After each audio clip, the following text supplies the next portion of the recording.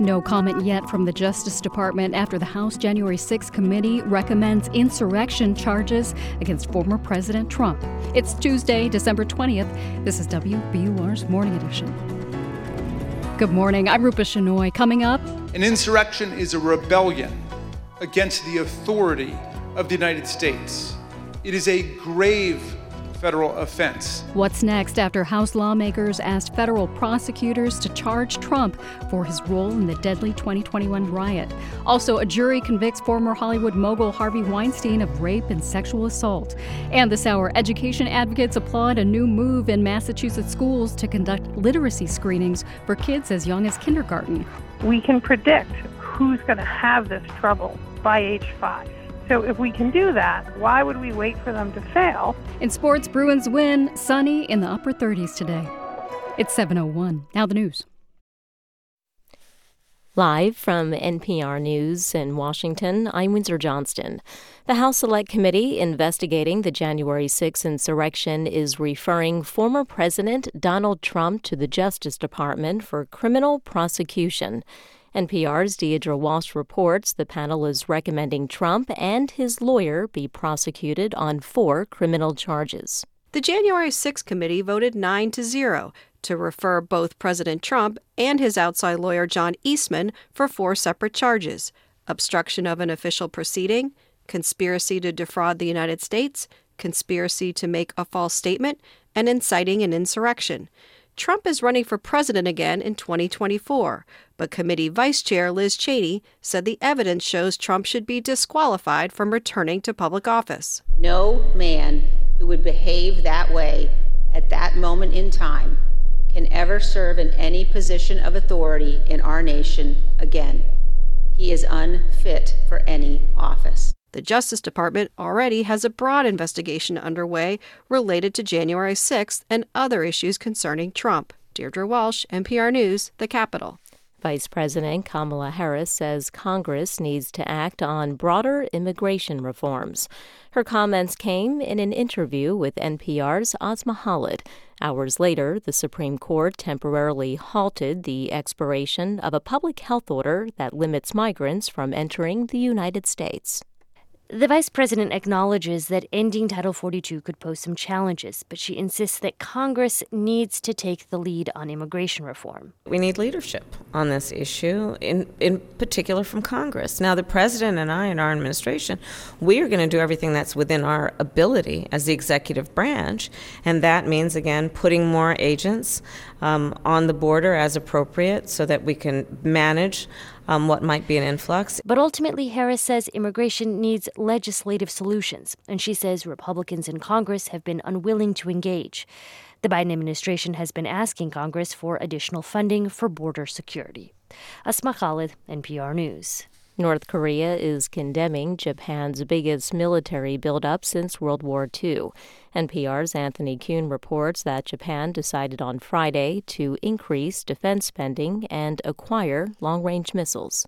The North's foreign ministry says in a statement that Japan's new policy of aggression will fundamentally alter East Asia's security situation. It blames the U.S. for instigating Japan's move and says Pyongyang will show its displeasure through unspecified actions. Japan says it plans to acquire U.S. cruise missiles capable of hitting North Korea and parts of China. That's NPR's Anthony Kuhn reporting. This is NPR News in Washington. From WBUR in Boston, I'm Rupa Shenoy. A Cape Cod doctor says he will continue to fight to allow doctors to help terminally ill patients end their lives. The state Supreme Judicial Court has ruled that doctors can be criminally prosecuted if they do so. WBUR's Deborah Becker reports. Dr. Roger Kliegler says he's disappointed by yesterday's ruling, but he will work with state lawmakers on a bill that would allow doctors to help terminally ill patients die.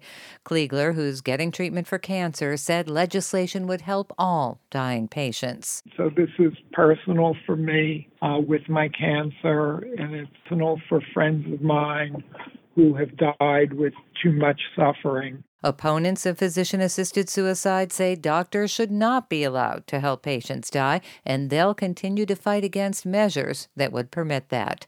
For 90.9 WBUR, I'm Deborah Becker. A group of local doctors is urging people to wear masks and get vaccinated ahead of the holidays. The Massachusetts Medical Society says COVID, the flu, and other respiratory diseases are causing a strain on the local healthcare system. It recommends getting this year's flu shot as well as a COVID vaccine if you haven't received one in the last 6 months. If you are not feeling well, the group says it is best to stay home. Boston Mayor Michelle Wu plans to give her State of the City address on January 25th. She told WBUR's Radio Boston yesterday she'll deliver the speech at the MGM Music Hall at Fenway. The mayor says a lot of thought went into choosing a location for the speech. We chose a venue that is newer and, new energy in the city, love the flexibility and now this great asset for the arts community as well. It's slightly larger. The mayor also said she wants to make the address more interactive than usual. The state fire marshal is investigating a gas leak in Norwood that killed a man. It happened yesterday at a processing plant run by Home Market Foods. The company says 2 HVAC workers accidentally severed an ammonia pipe. A 68-year-old man from Dighton died. The other worker was hurt. It's 7:06. We're funded by you, our listeners, and by the trustees. With exciting properties across Massachusetts, adventure is in their nature. You can begin your quest at thetrustees.org/explore. The Bruins topped the Florida Panthers 7-3 last night at the Garden. The Bees' next game is Thursday at home against the Winnipeg Jets. Former Patriots star Willie McGinnis is facing felony charges for his alleged involvement in a brawl in Los Angeles. Police tell Sports Illustrated the fight happened at a nightclub earlier this month. McGinnis was arrested yesterday and released on bail. He's due in court tomorrow. McGinnis spent 12 seasons with the Patriots and won 3 Super Bowls with the team. In your forecast, sunny today with a high in the upper 30s, clear overnight with temperatures in the 20s, mostly sunny tomorrow and near 40. Rain moves in Thursday night. It's 30 degrees in Boston at 7:07. WBUR supporters include DuckDuckGo, a company committed to making privacy online simple. DuckDuckGo's app includes a private search engine, web browser, and email protection with one download. More at DuckDuckGo.com. It's Morning Edition from NPR News. I'm Steve Inskeep in Washington. And I'm A. Martinez in Culver City, California. The House committee investigating the January 6th attack on the Capitol held its last hearing Monday afternoon, outlining what the public can expect from its final report. The hearing fell on the second anniversary of then-President Trump's tweet calling for supporters to come to Washington to protest his election defeat. He wrote that the protest, quote, will be wild. That call to action was the heart of the committee's case against Trump for inciting an insurrection. We're going to hear from NPR's senior political editor and correspondent, Domenico Montanaro. Domenico, the major headline from the hearing is the committee's unanimous referral for criminal charges against Donald Trump. So outline those for us, please. Well, the committee is alleging that Trump obstructed an official proceeding, conspired to defraud the United States, conspired to make a false statement, and assisted, aided, and comforted those involved in an insurrection. More than 900 people have already been charged with crimes stemming from January 6th, and the FBI says some 2,000 may have been involved. But Congressman Jamie Raskin of Maryland, one of the members of the committee, said Trump is the one who inspired the riot and should also face charges. Ours is not a system of justice where foot soldiers go to jail and the masterminds and ringleaders get a free pass. Remember, we're talking about inspiring a mob to storm the Capitol, pressuring elections officials around the country, participating in a scheme to submit fake electors, and all of this was to overturn the election results of an election that Trump lost fair and square. It's a remarkable thing. It's never happened before. A former U.S. president being referred for crimes to defraud the United States, and he's running again for the job.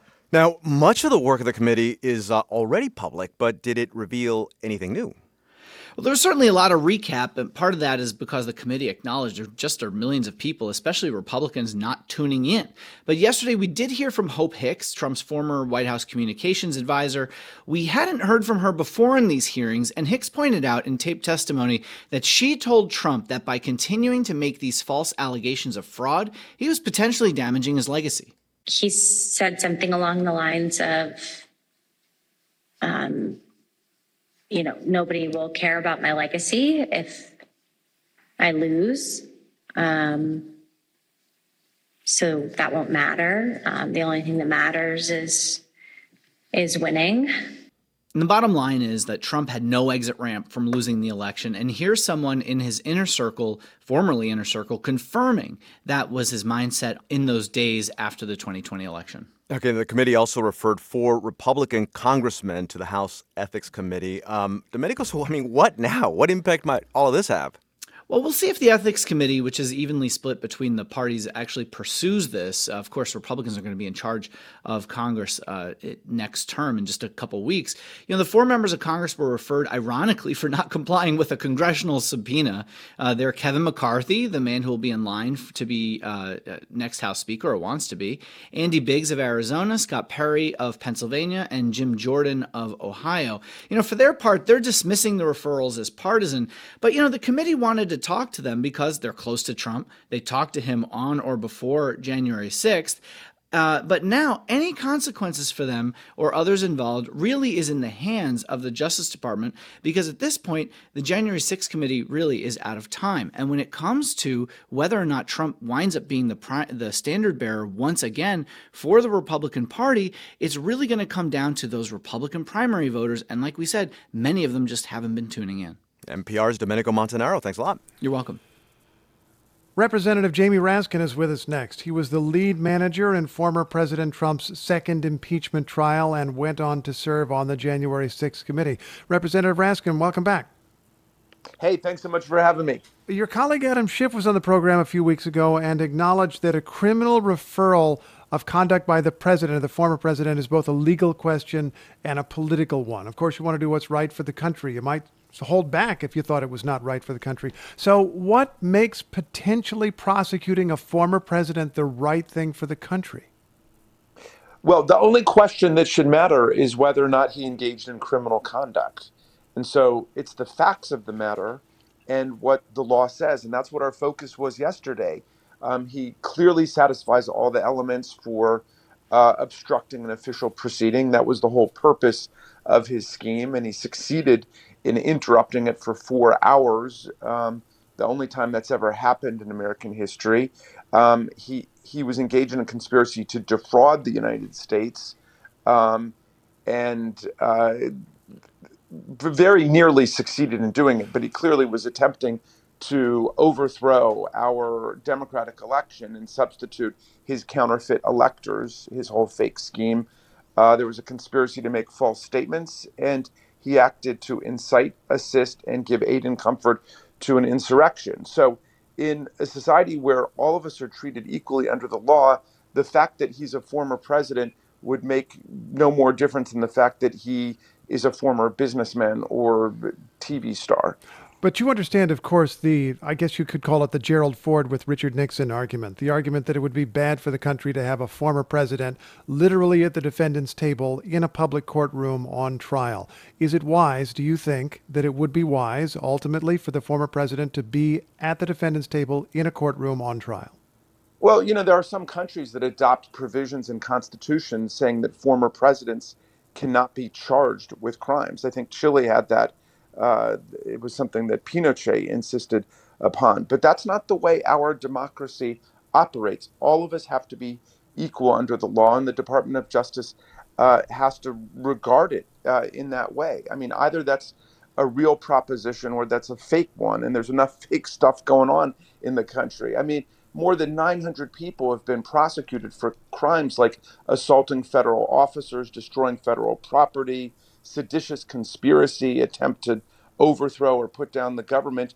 Why should the foot soldiers be going to jail and not the ringleaders and the masterminds of this scheme to defeat American democracy. Look, if Donald Trump had succeeded, he'd be bragging about it, how he was the one who came up with the whole plan. It's very clear to those of us who've given 2 years of our lives to studying this that none of it would have happened without the will of Donald Trump. Let me ask about something else that you did yesterday. You referred 4 of your fellow lawmakers, Republican lawmakers, to the Ethics Committee for failing to honor subpoenas. One of them is Kevin McCarthy, the presumptive House Speaker. Another is Andy Biggs, who's been challenging him as House Speaker. And in any case, it would seem, unless they truly screw it up, that Republicans are about to take over the House narrowly. Can't they just make your report go away in the Ethics Committee? Well, as a terrible precedent for the future, they could make it go away. They could just sit on it. Remember, the Ethics Committee is split between Democrats and Republicans, and they're facing a pretty profound question, which is if members of Congress get subpoenaed to testify about their knowledge of a criminal offense, and this one, an attack on the Constitution itself, can they just blow off the subpoena? We're not able to take them to court likely because of the speech or debate clause, which says that we can't hold people to account who are members of Congress outside of Congress. We have to hold them to account within the channels of Congress. And so all we really could do is refer them to the Ethics Committee. And I trust and hope that the members of the Ethics Committee on a bipartisan basis will consider this very serious problem. And is part of the purpose here, you want them to consider this problem. You want to challenge them to come over to your side and acknowledge that something needs to be done. Well, yeah, I mean, it's a special concern when, there's an attempt to overthrow our election and essentially subdue our constitutional order and have someone seize the presidency who didn't win it. And if members of Congress have knowledge of that and may have been involved in it, but refuse to say anything about it, we're setting a precedent for future attacks on democracy itself. And that's really the burden of our committee, to make sure that we prevent coups, insurrections, electoral sabotage, and political violence in the future. House Republicans, as you probably know, have spoken of somehow investigating the investigators once they take charge in January. Are you generally and you personally prepared for whatever comes next? Well, the work of our committee is an open book. We want the whole country to see all of the transcripts, all of the interviews, everything that took place. So we're going to try to make it public as quickly as possible. Obviously, someone with a jaundiced eye could go in and try to look for something else, but we're used to that at this point. And we really do feel like we're standing up for democracy for future generations. Do you think your report has altered public understanding of what has happened? Well, I hope so. I think most of the public understands that Donald Trump's own attorney general said that his claims in the big lie are, quote, BS. I won't spell it out any further. Thank you. The FCC thanks you as well. Please proceed. Go on. They understand that Donald Trump wanted to wave in all of the armed people that he was perfectly aware were in the crowd. They understand that he said, you go and fight like hell or you won't have a country anymore. They understand that he took no concern to try to protect us against the mob that he unleashed against us. So he didn't call the army. He didn't call the National Guard. He sat there in his little dining room watching this unfold like a perfect bystander or someone from another country or another planet. He showed no interest in trying to defend us. I think that story is indelibly imprinted in the public imagination. Representative Raskin, it's always a pleasure talking with you. Thank you so much. Thank you so much for having me. He was a member of the House January 6th committee, which is wrapping up its business before the end of this Congress at the end of this year.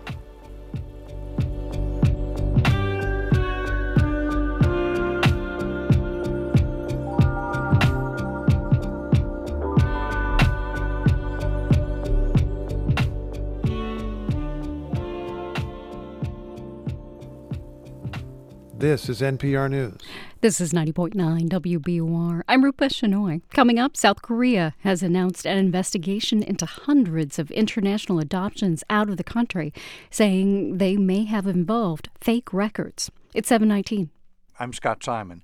Are you thinking about trading in your car? Why not donate it to this station instead? We'll turn it into the programs you love. Just go to WBUR.org.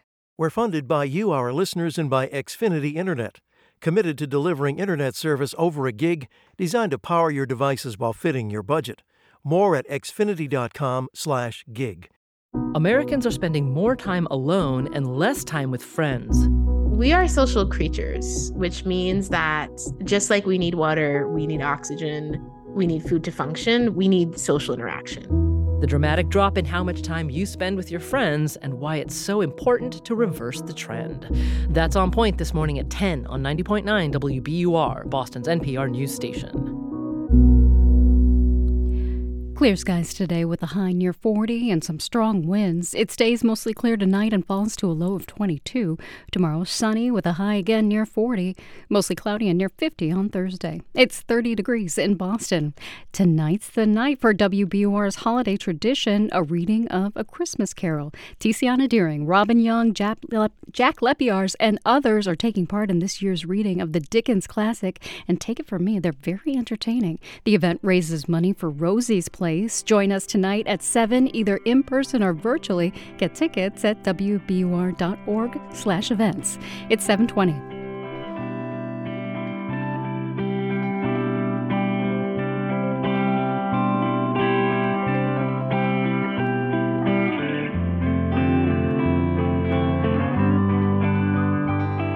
Support for NPR comes from this station. And from Searchlight Pictures with Empire of Light, a new film by Sam Mendes, starring Olivia Colman, Michael Ward, and Colin Firth, about the power of human connection during a time of great change, now playing in select theaters. And from American Jewish World Service, supporting human rights advocates worldwide in the fight for democracy, equity, and justice for all people. Learn more and support at ajws.org. And from Bed Bath & Beyond, with storage products too, featuring a curated selection of brands like Dyson, KitchenAid, and UGG. More at bedbathandbeyond.com. This is NPR. This is Morning Edition from NPR News. I'm A. Martinez. I'm Steve Inskeep. And I'm Rachel Martin. South Korea has set up a Truth and Reconciliation Commission. One of its goals is to investigate adoptions that took place while the country was under authoritarian rule. Adoptees around the world say private adoption agencies in South Korea faked documents to make children look like orphans when they actually had living parents. Korean-American journalist Kaomi Lee is one adoptee whose case is under review. She was adopted by a white American family more than 50 years ago. She has since discovered that her adoption story is not what she was led to believe, and she spent the last several years looking for answers.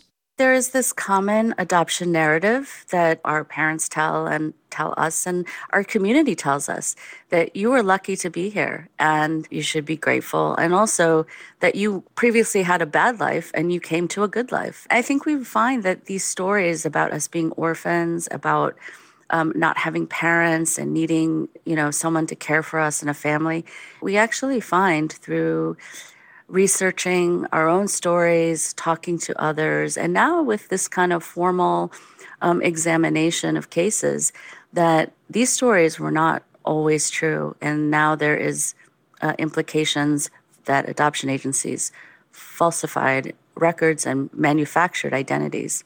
Do you know anything about your birth parents at this point?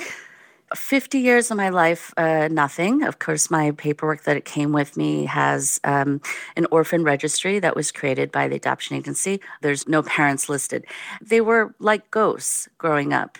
And if you think about your story and the first 10 pages or the first 100 pages are missing, and it's something you don't get to know, it's something you accept growing up. But I was disturbed that through DNA, I discovered a half-sister who was also adopted. In her case, she was adopted to Denmark.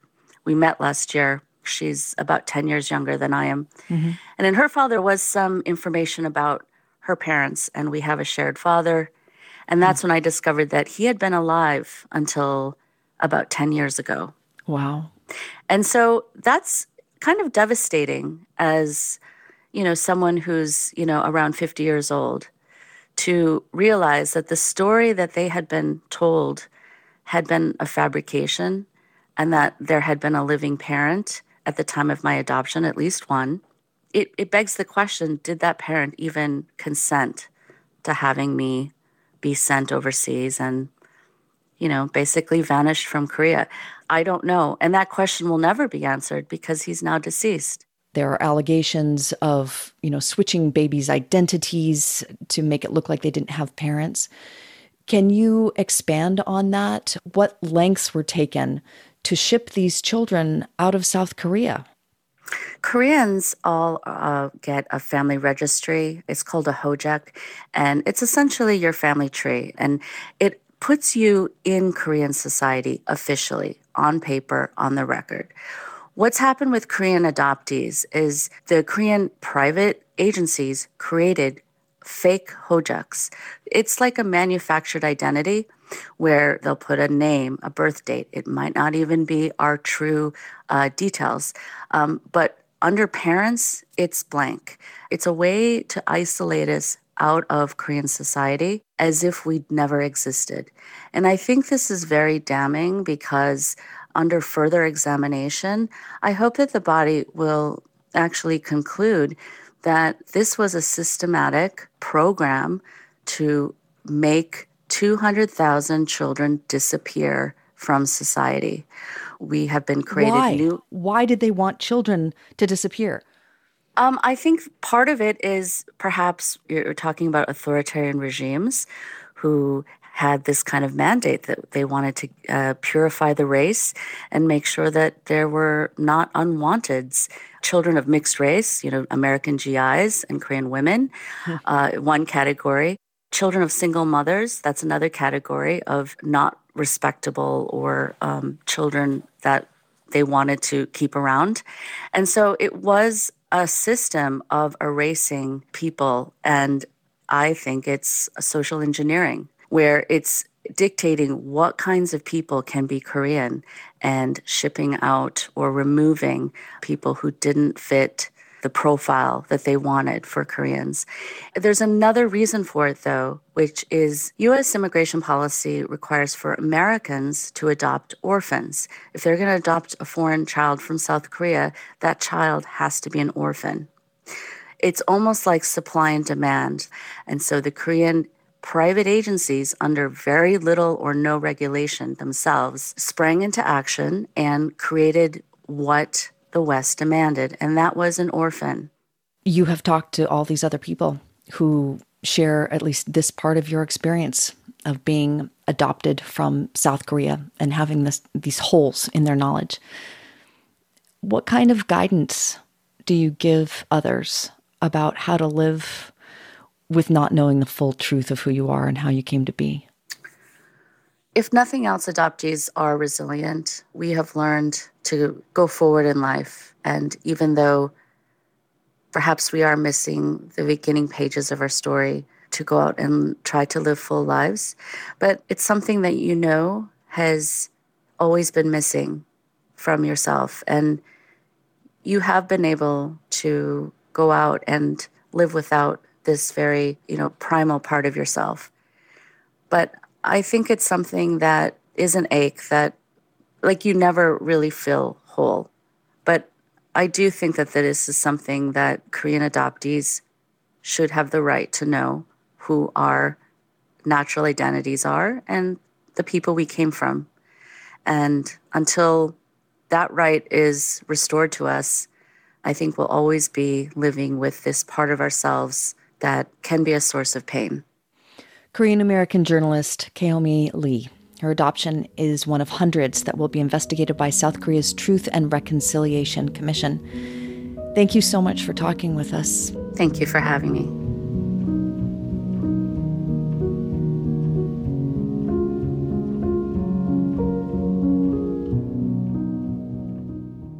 This is NPR News. This is 90.9 WBUR. I'm Rupa Shenoy. Coming up, we talk to the director of a shelter for migrants in El Paso, Texas, who says the city won't have the resources to help if the number of people arriving rises once the pandemic migration restrictions known as Title 42 end. It's 7:29. WBUR supporters include Eversource, a proud sponsor of Mass Save, energy-saving solutions for your business no matter the size. Information about tools to reduce your carbon footprint, lessen environmental impact, and custom recommendations for reaching your sustainability goals at eversource.com.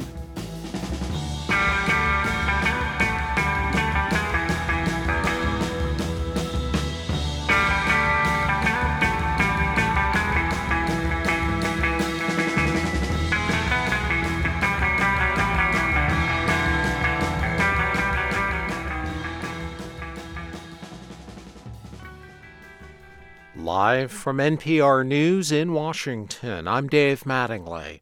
Former President Donald Trump is being referred to the Justice Department for criminal prosecution for his role in the January 6th attack at the U.S. Capitol. The House Select Committee investigating last year's assault by Trump supporters is recommending the DOJ charge the former president with 4 counts, including insurrection. NPR's Carrie Johnson has more. Mostly what these Justice Department lawyers want to see is the evidence, the transcripts of the interviews with 1,000 or so witnesses, any additional documents the committee has got its hands on, videos and audio, other evidence of that sort to help prosecutors build cases. The U.S. Supreme Court is ordering pandemic border restrictions known as Title 42 to remain in place temporarily. They were set to expire tomorrow. NPR's Joel Rose says 19 Republican state attorneys general argued that to lift them would trigger a surge at the border. An order from Chief Justice John Roberts didn't say much. It only says that the lower court ruling is stayed for the moment. It doesn't lay out any kind of timetable for how long the stay will continue. However, it does ask the Justice Department for a response today, which suggests that, we could get a relatively quick decision on whether these Title 42 restrictions are extended or whether they're allowed to end soon, maybe even in the next few days. This is NPR News from Washington. From WBUR in Boston, I'm Rupa Shenoy. Massachusetts will soon have the first cabinet-level climate chief in the country. Governor-elect Maura Healey plans to install Melissa Hoffer in that role. Hoffer currently works for the Federal Environmental Protection Agency. Environmental groups are applauding the move. Brad Campbell is president of the Conservation Law Foundation. She's a terrific person, varied in her talents, wide experience, and someone who I think will be extremely effective, formidable really, in terms of getting good policy done. Hoffer also worked under Healey in the state attorney general's office. Rhode Island-based CVS is limiting how much children's pain medication can be bought at once. The move comes amid supply shortages and a bad cold and flu season that's hitting kids especially hard. CVS is limiting each customer to no more than 2 kids' pain products at a time. That policy is in effect both online and in stores. Walgreens has a similar limit in place. The Roslindale community is rallying around a number of small businesses. They had to temporarily close Sunday after a car slammed into a building on Corinth Street. It destroyed a barber shop and a beauty salon and brought down the second-story facade of the building. Anna Van Ray Mortel is executive director of Roslindale Village Main Street. She says she's working to find temporary homes for the businesses. Over a dozen businesses have reached out to me saying they have either storage space or like an open office space. One of our realtor offices moved their employees and they're going to work from home, and they're housing 3 of our businesses there. I've just been working on connecting the people in need with people with spaces. A GoFundMe page set up to help business owners has raised more than $52,000. It's 7:33. We're funded by you, our listeners, and by Plymouth Rock Assurance. Auto and home insurance that strives to treat you with kindness and humanity, because they believe there's never been a better time for nice. PlymouthRock.com. Patrice Bergeron scored twice and had 2 assists for the Bruins last night. They beat the Florida Panthers 7-3 at the Garden. The Bees are off until Thursday when they'll host the Winnipeg Jets. In your forecast, sunny and windy with temperatures rising to near 40 today. Tonight, mostly clear and low 20s. Tomorrow, a repeat of today, sunny and near 40. We'll get a slight warm up to near 50 on Wednesday, but it'll be mostly cloudy with a slight chance of rain in the afternoon. It's 30 degrees in Boston at 7:34. Support for NPR comes from this station and from Charles Schwab with a variety of financial planning options, from online tools to meeting with a financial consultant. Schwab works to make it easy to plan for tomorrow, today. More at schwab.com/plan. And from Dataiku, a platform for everyday AI, to help organizations make AI part of their daily business. Designed to elevate people, teams, and companies. dataiku.com. It's Morning Edition from NPR News. I'm Steve Inskeep in Washington. And I'm A. Martinez in Culver City, California. Disgraced Hollywood producer Harvey Weinstein was found guilty of 3 of 7 charges in his sex crimes trial in Los Angeles. And as for the others, the jury could not reach an agreement on 3 charges and acquitted Weinstein on another. NPR's Manolita El Barco reports this was his second rape conviction. She joins us now. And one note, this conversation will discuss rape and assault. Manolita, it's a split verdict. Why wasn't it a slam dunk? Well, the jury of 8 men and 4 women found Harvey Weinstein guilty of raping and sexually assaulting 1 woman, but they acquitted him on another woman completely. And after deliberating for 10 days, they couldn't come to a decision on charges related to 2 other women at all. And the judge declared a mistrial on those counts. A case like this is very hard to win. And even though we've read so much about Harvey Weinstein in the news, despite the Pulitzer Prize-winning investigations and documentaries and feature films about him, and despite the fact that he was the original villain of and kicked off the entire Me Too movement, well, that's not what was tried in court. More than 100 women have accused Weinstein of sexual misconduct. In court, he was called a predator and a monster who lured women to hotel rooms for his attacks. Harvey Weinstein did not take the stand, but his lawyers worked very hard to convince the jury that these were all consensual affairs, that the women had engaged in so-called transactional sex to get ahead in Hollywood. And they said that Harvey Weinstein was simply part of the casting couch culture. Okay, now what are the victims and their lawyers saying? Well, the jury found Weinstein guilty of all 3 charges related to a model and actress identified only as Jane Doe. And after the verdict, she told news outlets that Weinstein forever destroyed her the night he raped her after a film festival in 2013. In a statement, she said, quote, "I hope Weinstein never sees the outside of a prison cell during his lifetime." Now, another of his accusers was Jennifer Siebel Newsom, the wife of California's governor. She said in a statement that, quote, "Throughout the trial, Weinstein's lawyers used sexism, misogyny, and bullying tactics to intimidate, demean, and ridicule us survivors." Her attorney, Beth Fagan, told NPR that Newsom and another accuser she represented were disappointed that Weinstein wasn't found guilty on all counts. Harvey Weinstein's defense team really took the approach of not defending his actions or explaining why he did what he did, but instead in attacking the women and calling them bimbos. I mean, their testimony was courageous, it was powerful, it was incredibly emotional. And the defense team's attack on them, attack on their character, really exacerbated their trauma. Fagan and Newsom both said the results of this trial is a reminder that society has a lot more work to do to support survivors. What happens to Harvey Weinstein now? He faces a possible sentence of 24 years in prison on top of the 23-year sentence he's already serving for his rape conviction in New York. That's something he's now appealing. On the other hand, Harvey Weinstein is 70 years old. He's not doing well physically, and he could spend the rest of his life behind bars. That's NPR's Manolita El Barco in Los Angeles. Manolita, thanks. Thank you. The uncertainty over Title 42 is being seen and felt along the U.S.-Mexico border. The Trump-era policy used to quickly expel migrants during the pandemic was due to end tomorrow, but the Supreme Court has put that on hold while it considers a request from a group of Republican state attorneys general to keep the policy in place. I spoke with Ruben Garcia about this. He's the director of Annunciation House, which runs 5 shelters for migrants in the El Paso area. Right now, from the statistics that we're seeing, Border Patrol is processing in the neighborhood of about 2,000, 2,100 individuals, refugees per day. If Title 42 is lifted from one day to the other, just like that, I would imagine that those numbers could jump up to 4,000 or 5,000 refugees per day. When it comes to the migrants that you are working with right now, where are they coming from? Are you noticing any changes in why they're showing up, and what do they need? I've been doing this for almost 45 years. The reasons people flee their country has remained consistent for 45 years. They flee their country because they are afraid.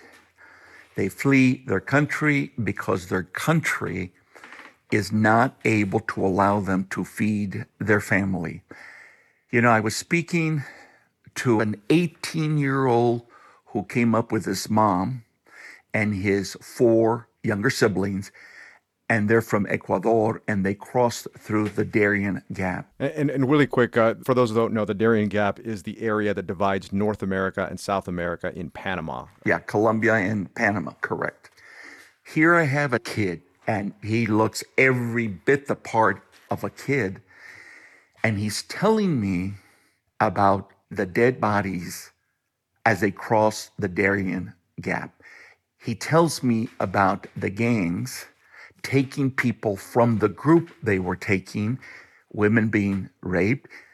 You listen to people articulate the kinds of risks with their lives that they're taking in fleeing their country, and they have heard about this from others who have crossed, and they see no other alternative. And yet, that is a better option than to remain in Ecuador. The migrants that are in El Paso now, where are they staying? How many are out there right now? How many would you estimate?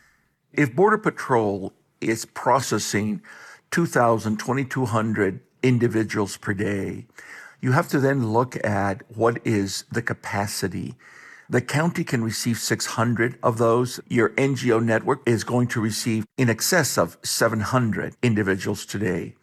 Some will be placed on planes, and there will be lateral flights to other border cities where they will be released. And then any individuals beyond those possibilities, they're going to get released to the street of El Paso. And this has been very, very challenging. The city has begun to offer some hotel accommodations, places for people to spend the night while they make arrangements to move on. But even that is not sufficient. Outside of El Paso getting help from the federal government, who else can help? We're asking faith communities to consider the possibility of receiving refugees.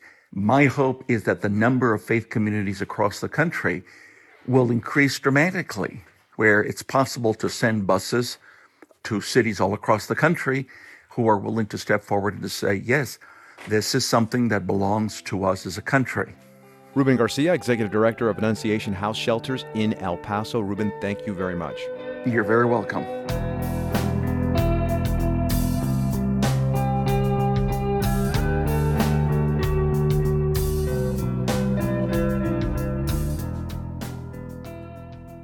This is NPR News. I'm Rupa Shenoy in Boston. Coming up on Morning Edition, advocates are applauding as new state rules take effect, mandating literacy screenings for kindergartners and up in Massachusetts school districts. And in our next hour, Supreme Court Chief Justice John Roberts has issued an order that temporarily maintains Title 42, a measure put in place during the pandemic that allows the U.S. to expel migrants seeking asylum. In your forecast, temperatures will rise to near 40 today, and it'll still be windy under sunny skies. Tonight it falls to the low 20s. Tomorrow about the same, clear skies and near 40. Cloudy and near 50 on Thursday. It's 30 degrees in Boston at 7:43.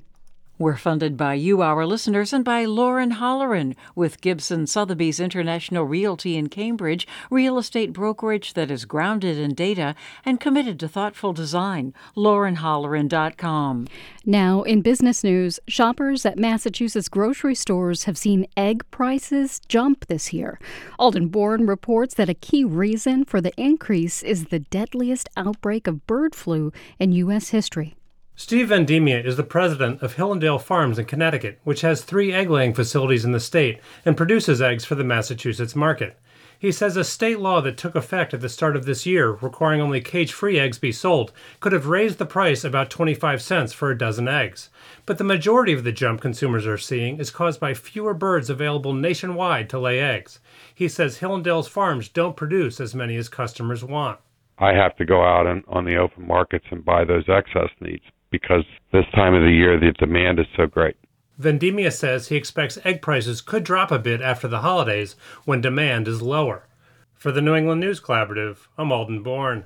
A New Hampshire car dealership will pay more than $1 million to settle claims it tricked people into buying cars they could not afford. The state attorney general's office says Dan O'Brien Kia in Concord, New Hampshire, inflated customers' income and forged their signatures on loan applications to make the sales.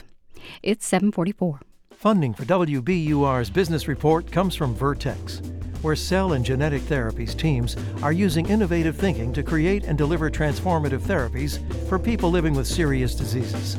Learn more about how you can make your mark and shape the future at Vertex. Career opportunities at vrtx.com. This is WBUR's Morning Edition. I'm Rupa Shenoy. Starting next summer, all Massachusetts school districts must screen kids' literacy skills twice a year. It's a requirement under a new state regulation. The goal is to find out which students struggle to read earlier on so schools can provide the needed support. WBUR's Vanessa Ochovillo takes a closer look at one school district's approach to the issue. At the Sumner G. Whittier School in Everett on a recent Friday, third grade teacher Audra Lassard is helping a small group of students sound out letters.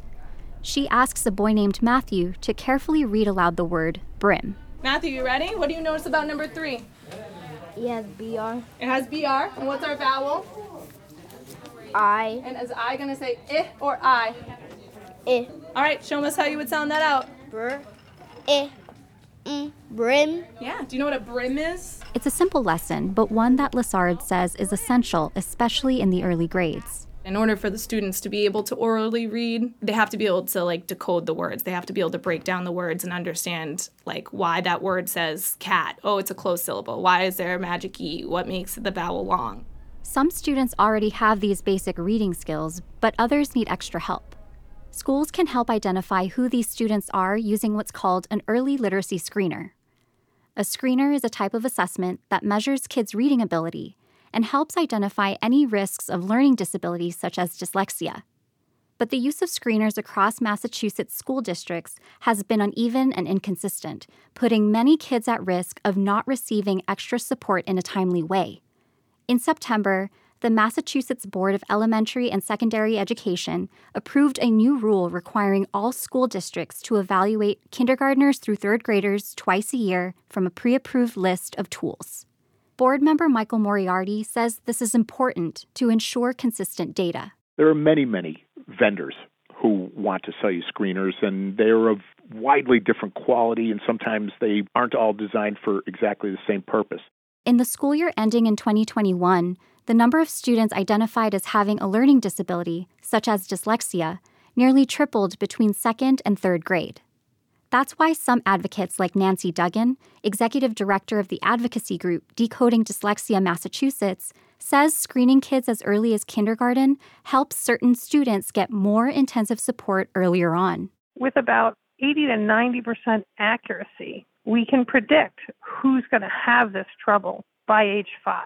So if we can do that, and we know kids are going to struggle, why would we wait for them to fail? These screeners return immediate results, and they tell with precision in what area a student is struggling, whether that's matching letters and sounds or correctly breaking up a word into separate syllables. Under the new regulation, schools must inform parents if a student is reading significantly below grade level. But it remains up to each school district to determine next steps for reading support. In Everett, the district is focused on grouping students into small pods and providing extra daily reading instruction. Genevieve McDonough, Director of English Language Arts and Literacy, says this tailored support is effective. For our students who are below grade level in certain areas, they are getting that intense intervention on certain skills across an 8 or 12-week cycle. For us, it goes beyond just a screening. Back in Lessard's classroom, the teacher works with her small group of third graders on blending certain sounds. Thank you for raising your hand. Go ahead, Arthur. Branch. Yep, I see burr and branch. And what's Miss Lessard hanging on with that sloth? A branch. A branch. Good. Lessard says she's seeing signs of progress, including kids reading words per minute at a faster pace in just 7 weeks. And the teacher is confident they'll continue to make gains throughout the rest of the school year. For 90.9 WBUR, I'm Vanessa Ochavillo.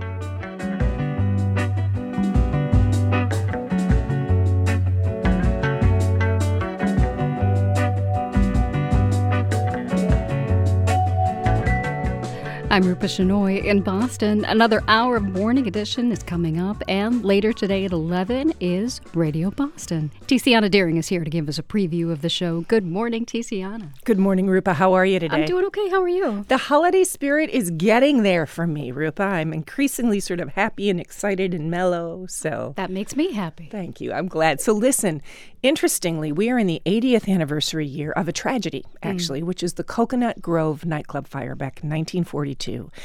New book out by Stephanie Shoro that looks at the tragedy. What I learned most from it are all the ways that this fire that killed nearly 500 people changed things we take for granted now. So burn care across the U.S. and hospitals changed as a result of it. Mental health care for treaters who have been faced with trauma changed, as well as all kinds of safety regulations and egress, et cetera. So we'll learn the story and its impact. I've always wanted to know more about that, so thank you for doing it. It is fascinating. I'll be listening. That's Great. Radio Boston today at 11 and 3. Thank you, Tiziana. Thanks, Rupa. It's 7:50.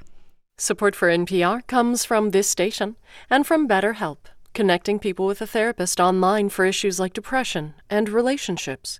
25,000 therapists are available through BetterHelp using a computer or smartphone. BetterHelp.com/public. And from Procter & Gamble, maker of Vicks DayQuil Severe, a daytime cold and flu medication designed to relieve up to 9 cold and flu symptoms. More at Vicks.com. And from the listeners who support this NPR station. I'm Scott Tong.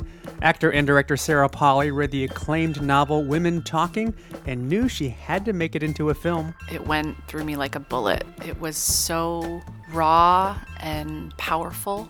That story and the latest on the January 6th report, next time in Here and Now.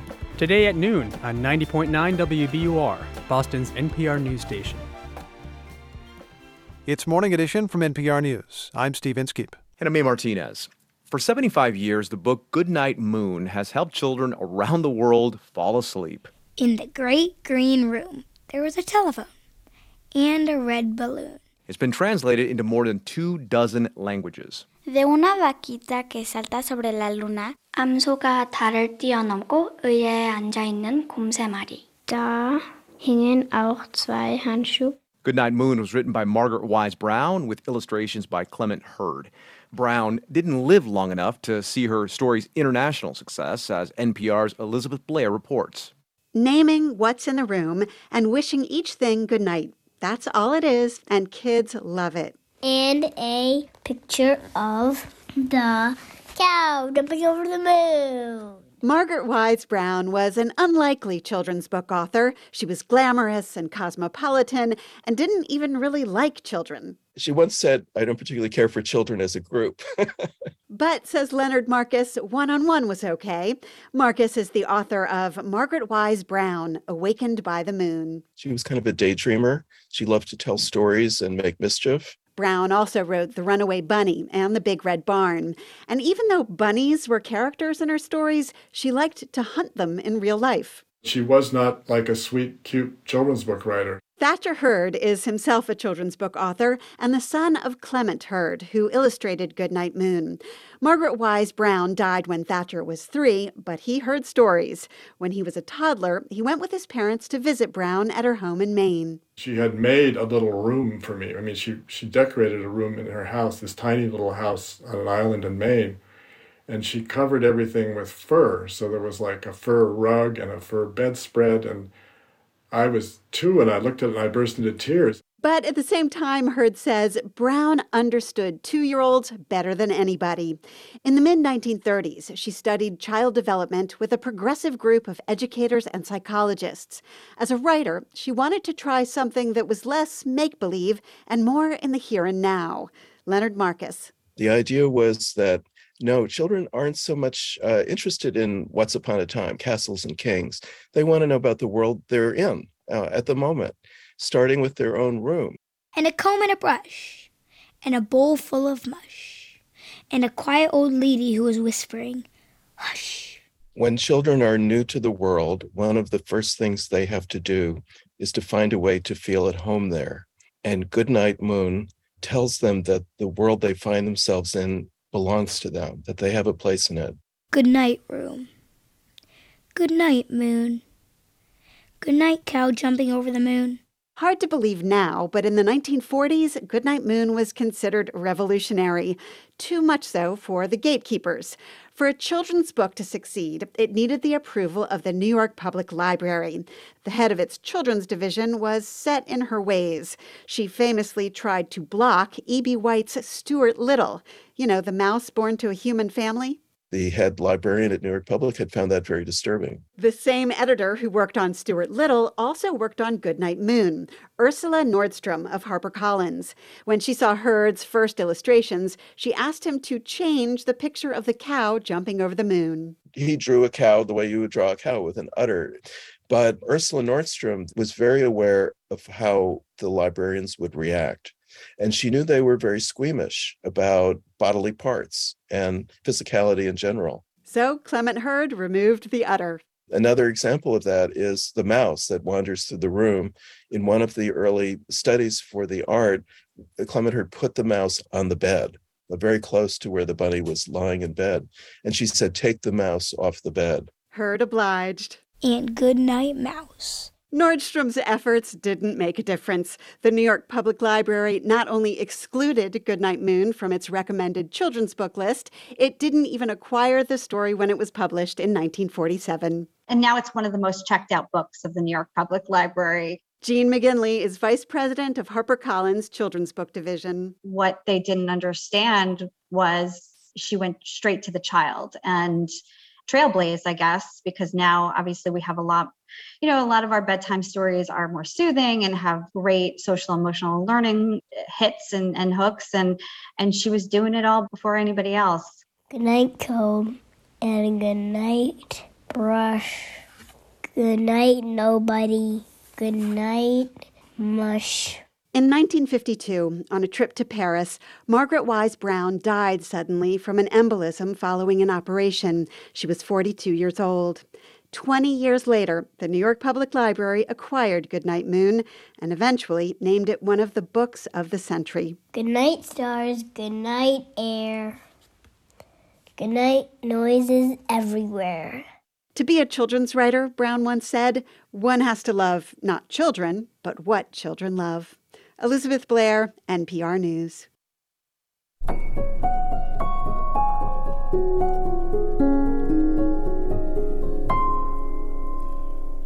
This next story takes us to Maine, where a very old building material is getting a new application. The old material is wood. The new application is 3D printing. Researchers say they learned how to make a 3D printed house out of bits of wood. 3D printed homes are seen as a source of cheap housing. A single giant machine assembles a house layer by layer, normally out of concrete. Habib Dagher of the university's Advanced Structures and Composites Center says Maine's forest products industry can provide a different material. There is roughly 1 million tons per year of material in our sawmills that could be used.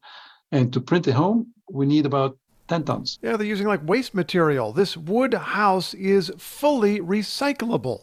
200 years from now, if our grandchildren don't want the house anymore, we can grind it up, put it back into the printer, and print something else with it. Dagger says the printing process is faster than building a conventional home. Our goal here is when we scale up the process is to be able to print a home every 48 hours. And right now they're putting their product to a test. The house that we have outside right now is going to go through a good old Maine winter. Some people in Maine would like to help. We've had a lot of people already ask to sleep on it for the night. We've had people suggest that we Airbnb it. Airbnb. Researchers hope this technology could reduce home building costs in the future.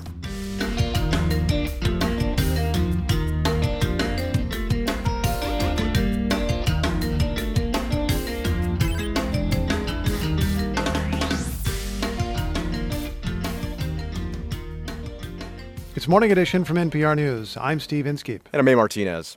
We're funded by you, our listeners, and by Fidelity Investments, reminding you it's never too early to start saving for your child's future. Learn more about a tax-advantaged 529 college savings account and how you can use the money to pay for qualified expenses at fidelity.com/ufund. Fidelity Brokerage Services, LLC, member NYSE, SIPC. And Boston Ballet's The Nutcracker. Beloved characters return to delight all ages this holiday season. On stage through December 31st. Tickets at bostonballet.org. I'm here and now executive producer Carlene Watson, and this is 90.9 WBUR FM Boston, 92.7 WBUA Tisbury, and 89.1 WBUH Brewster. Listen anytime with our app or at WBUR.org. WBUR, Boston's NPR news station. The ball is now in the Justice Department's court after members of Congress, for the first time in history, recommended that a former president be criminally prosecuted. It's Tuesday, December 20th. This is WBUR's Morning Edition. Good morning. I'm Rupa Shenoy. Coming up, the Supreme Court has temporarily maintained pandemic migration restrictions known as Title 42. Vice President Kamala Harris says the Biden administration will send more agents to the southern border once those restrictions end. We need to put more resources into fixing a broken immigration system, broken in large part by the previous president. Also, the company behind the video game Fortnite will pay more than $500 million for failing to protect young players. Plus, the cost of a partridge in a pear tree this Christmas. There's more demand for pear trees than there are partridges, and so that's what's driving pricing up. Sunny and upper 30s today. It's 8:01. Now the news. Live from NPR News in Washington, I'm Windsor Johnston. The January 6th committee is wrapping up its investigation of what led to the deadly insurrection at the Capitol that day. NPR's Domenico Montanaro looks at the political fallout of the hearings and what it could mean for former President Donald Trump's efforts to be the Republican nominee for president in 2024. After 1,000-plus interviews and testimony from dozens of people close to Trump, the committee is referring him to the Justice Department to pursue 4 charges. They include obstruction of an official proceeding and conspiring to defraud the United States. The referrals have no legal weight, but the committee has had a political impact. The issue of preserving democracy has risen in the polls as a top concern. Several of Trump's election-denying candidates lost in swing states in the midterms, and independents moved more toward blaming Trump for the riot. Trump is arguably at his most vulnerable point since leaving office, though he remains the frontrunner for his party's nomination in a multi-candidate field. Domenico Montanaro, NPR News, Washington. The Texas border city of El Paso is still preparing for the arrival of thousands of migrants, despite the Supreme Court putting a hold on a pandemic health order that was set to expire on Wednesday. Aaron Montes from member station KTEP reports that under Title 42, most migrants are quickly expelled, including those seeking asylum. Officials in El Paso are scrambling to find more shelter space for the hundreds of migrants arriving daily. They announced plans to convert a large city-owned building into a shelter. As many as 2,500 people a day have turned themselves into Border Patrol. Many have been released to await immigration hearings. Mayor Oscar Leeser said he expects thousands to make their way across the border to El Paso. He called on the federal government to do more. Right now, what we're looking at is a Band-Aid to a bigger problem, and it's something that the federal government will have to work out because we can't continue to go at this rate. The city and county are getting federal funds to help with the humanitarian crisis. Hundreds of migrants have been sleeping on the streets in frigid temperatures. I'm Aaron Montes in El Paso. Disgraced Hollywood producer Harvey Weinstein was found guilty of sex crimes in Los Angeles on Monday. NPR's Mandalit Del Barco reports dozens of witnesses took to the stand in more than a month of often emotional testimony. The jury found Weinstein guilty of all 3 charges related to a model and actress identified only as Jane Doe. And after the verdict, she told news outlets that Weinstein forever destroyed her the night he raped her after a film festival in 2013. In a statement, she said, quote, "I hope Weinstein never sees the outside of a prison cell during his lifetime." That's NPR's Mandalit Del Barco reporting. You're listening to NPR News in Washington. From WBUR in Boston, I'm Rupa Shenoy. The Massachusetts Medical Society says you should start masking up ahead of the holidays. The group says cases of COVID, the flu, and other respiratory viruses are already starting to strain the local healthcare system. It's recommending you wear a mask while gathering indoors, whether you're symptomatic or not. It's also telling people to get their flu and COVID shots. And the group advises that if you aren't feeling well, you should just stay home. Out of all subject areas, Massachusetts students' reading ability took the biggest hit in the pandemic. That's according to test data of third graders analyzed by a new state committee on pandemic recovery and literacy. State Associate Education Commissioner Rob Curtin says this pattern held for third graders from several disadvantaged backgrounds. We were actually on a pretty good rise in coming into 2019 in grade 3. But now, unfortunately, in the last two administrations, we have seen the decline. 44% of third grade students met or exceeded expectations in English this year. That's compared to 56% in 2019. Boston police say there is not a significant change in overall crime in the city this year compared to last. Newly released data show there were 40 murders in the city so far this year. That's the same number as 2021. Reports of violent crimes like rape and assault were all lower than the 5-year average. Property crime was down 2% overall this year, but the department says there was an increase in vehicle thefts. There will be a discussion today about the future of Reggie Wong Memorial Park in Boston's Chinatown. The discussion involves open space advocates and the Department of Transportation. Environmental hazards in the soil left over from the Big Dig are preventing the two sides from coming to an agreement about a lease for the park, which is the neighborhood's only recreational space.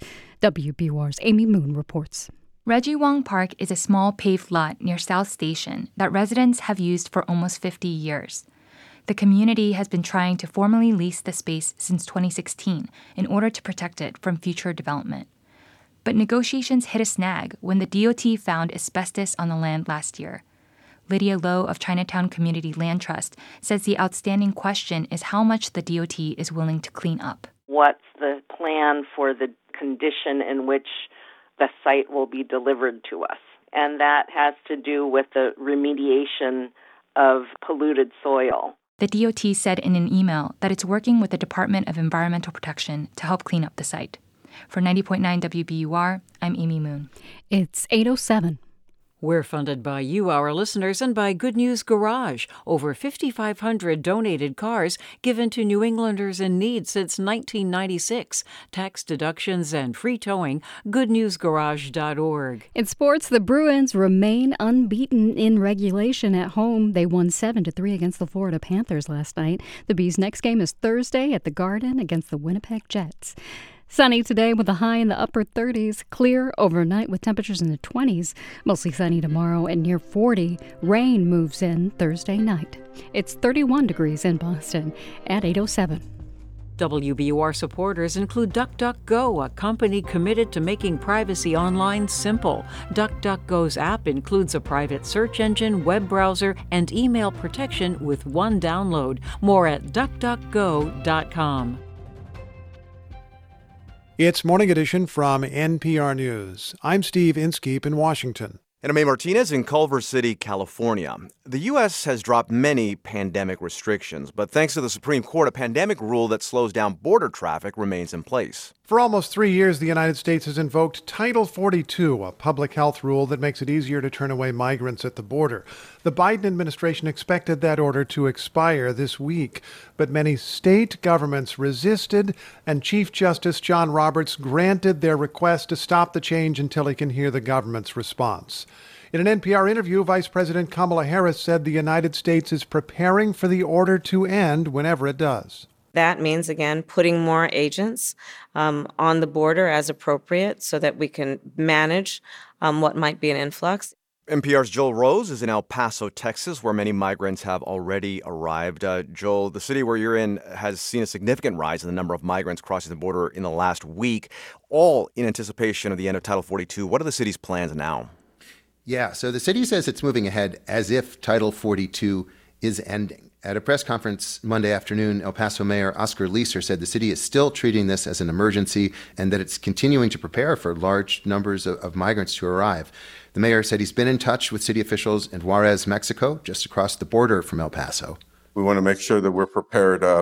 We've heard that numbers are really big in Mexico right now in Juarez, and there's probably over 20,000 over there today that are waiting for Title 42 to be lifted. El Paso is standing up an operations center and trying to identify enough shelter beds to get people off the streets. Temperatures here are dipping below freezing at night, which is, pretty cold for people who really only have the clothes on their back. What El Paso officials want is to get more migrants processed quickly and bus them out of town to other cities like San Antonio and Houston that have bigger airports and better transportation networks than El Paso so that the shelters here don't overflow. Yeah, it's okay. So the restrictions are in place. When might we know if they're going to be lifted or extended further? It's hard to say. For now, these restrictions allow immigration authorities to quickly expel migrants at the border without giving them a chance to seek asylum. Last month, the federal judge in Washington ruled that the policy is unlawful and ordered the Biden administration to end it. But a group of Republican attorneys general from 19 states have been trying to extend Title 42. They argue that lifting it would spark even more illegal immigration at the border.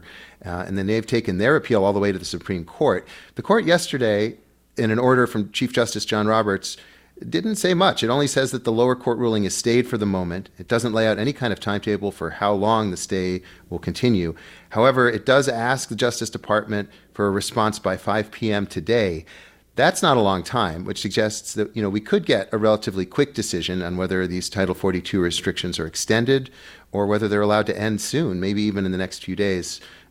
Still a lot of ways that could go. Looking ahead, Joel, any long-term ideas for policy around asylum seekers? That is also a moving target. The Biden administration is reportedly weighing some major changes to the asylum system that would restrict who can apply for asylum at the border, while trying to encourage migrants to apply from outside the U.S. and not to cross the border illegally.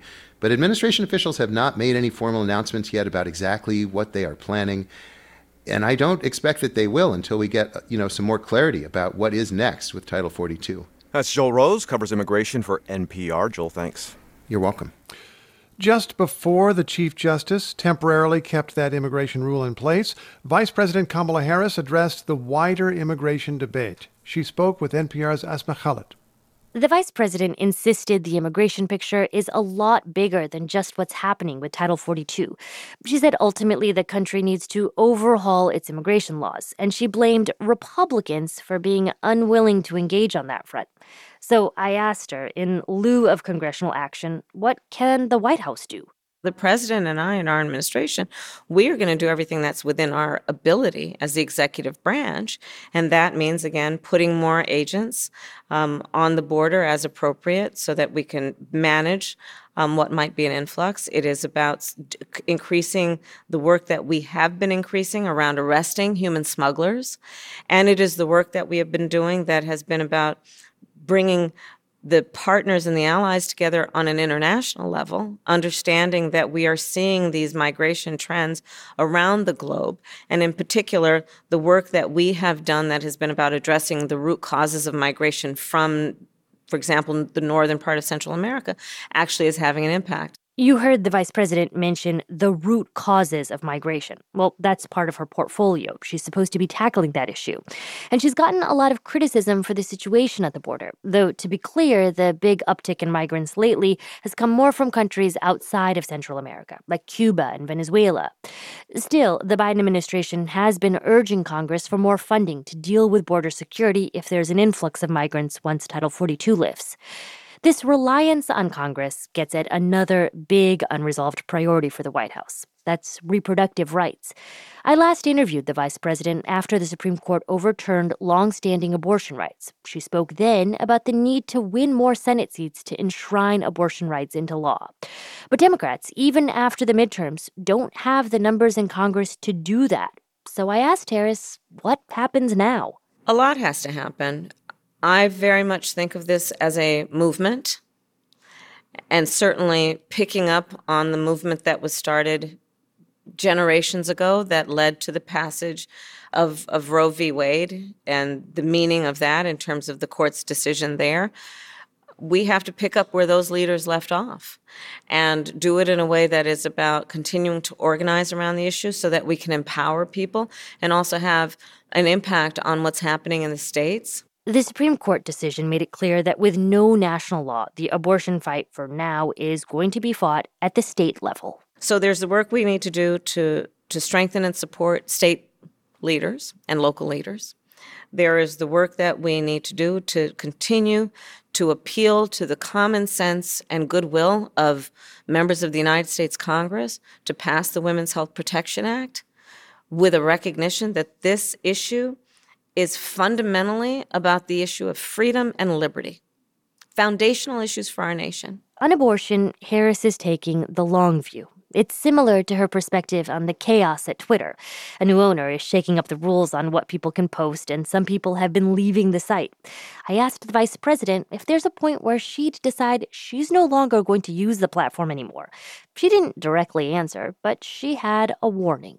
She mentioned her work on the Senate Intelligence Committee and its investigation into Russian interference in the 2016 election and the spread of misinformation online. When I see how social media is used in that way, it causes me a very deep level of concern as someone who has a responsibility and a first priority to consider and protect our nation's security, including the security of our democracy. So what I would say about any social media site is this. I fully expect and would require that leaders in that sector cooperate and work with us who are concerned about national security, concerned about upholding and protecting our democracy, to do everything in their power to ensure that there is not a manipulation that is allowed or overlooked that is done with the intention of upending the security of our democracy and our nation. Those are the things that concern me most of all. I also asked Harris about some of the tough aspects of her job, and we talked about how she's had to spend a lot of time tethered to Washington these last 2 years, because in an evenly divided Senate, the vice president is the tiebreaker, and she's had to break a tie 26 times. I needed to be available and on call, essentially, throughout the week when the Senate was in session in the event that my vote was needed. And so that had a real impact on the ability to then plan any kind of travel, be it domestic or international. So that might seem like a mundane fact, but it actually will be a big difference in terms of how I'm able to do my work as vice president. She's hopeful that the new Senate in January will give her a little bit more flexibility. Asma Khalid, NPR News.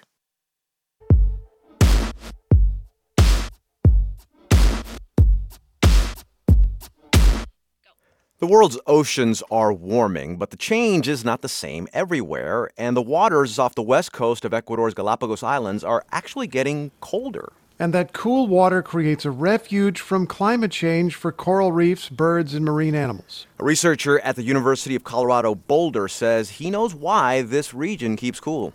It's called the equatorial undercurrent, and it flows eastward along the Pacific Ocean Chris Karnauskas is an associate professor of atmospheric and oceanic science. He says when that undercurrent hits the islands, it pushes cool, nutrient-rich water to the surface, which is essentially what sustains life in the marine realm.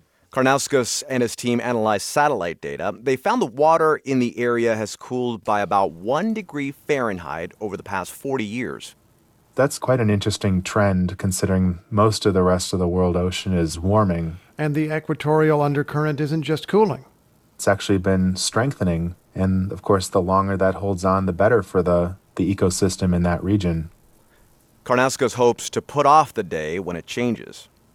If it's the type of ecosystem that might have a little bit of an extra running start in the fight against climate change, it might hold on longer. It might enable other regions to hold on and to survive. And I would say that it's a candidate for taking an extra close look at trying to really conserve this region. Karnauskas hopes that if this area is protected, it could possibly serve as a gene bank to help restore biodiversity in marine ecosystems in other parts of the world.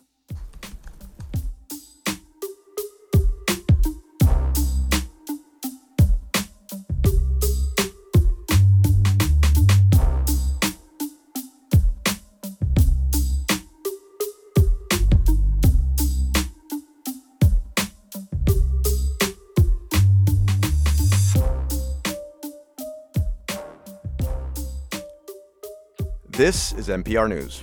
This is 90.9 WBUR. I'm Rupa Shenoy. Coming up on Morning Edition, we talk to the Republican chair of a new congressional committee focused on the economic and security challenges posed by China. It's 8:19. Now is the time to make your tax-deductible contribution to WBUR for 2022. Give at WBUR.org. We're funded by you, our listeners, and by the Greater Boston Food Bank. Help make it a hunger-free holiday season. Donate at gbfb.org/WBUR. Americans are spending more time alone and less time with friends. We are social creatures, which means that just like we need water, we need oxygen, we need food to function, we need social interaction. The dramatic drop in how much time you spend with your friends and why it's so important to reverse the trend. That's On Point this morning at 10 on 90.9 WBUR, Boston's NPR news station. A heads up for commuter rail riders this morning. There are delays of up to 20 minutes right now on the Providence-Stoughton line because of what the T calls a rail defect in Mansfield. No word on how long those delays will continue. Clear skies today with a high near 40 and some strong winds. It stays mostly clear tonight and falls to a low of 22. Tomorrow sunny with a high again near 40, mostly cloudy and near 50 on Thursday. It's 31 degrees in Boston at 8:20.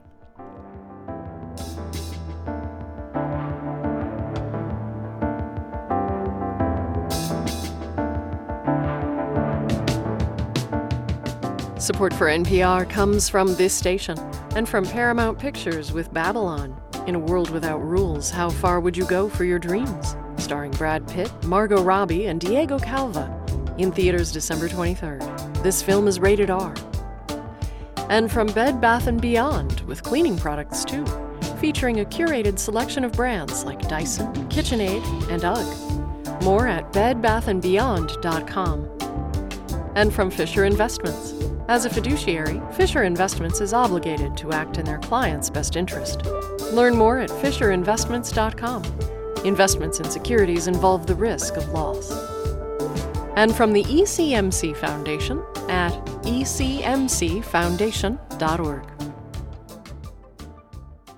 It's Morning Edition from NPR News. I'm E. Martinez. And I'm Steve Inskeep. The new Republican leaders of the House plan to challenge President Biden on many issues. But on one, they may agree: competition with China. President Biden has kept President Trump's tariffs against China in place. Biden blocked China from receiving computer chip technology and strengthened U.S. alliances. Both parties supported a law against using products made by forced labor. Now, Republican Representative Mike Gallagher of Wisconsin is set to lead a new House Select Committee on China.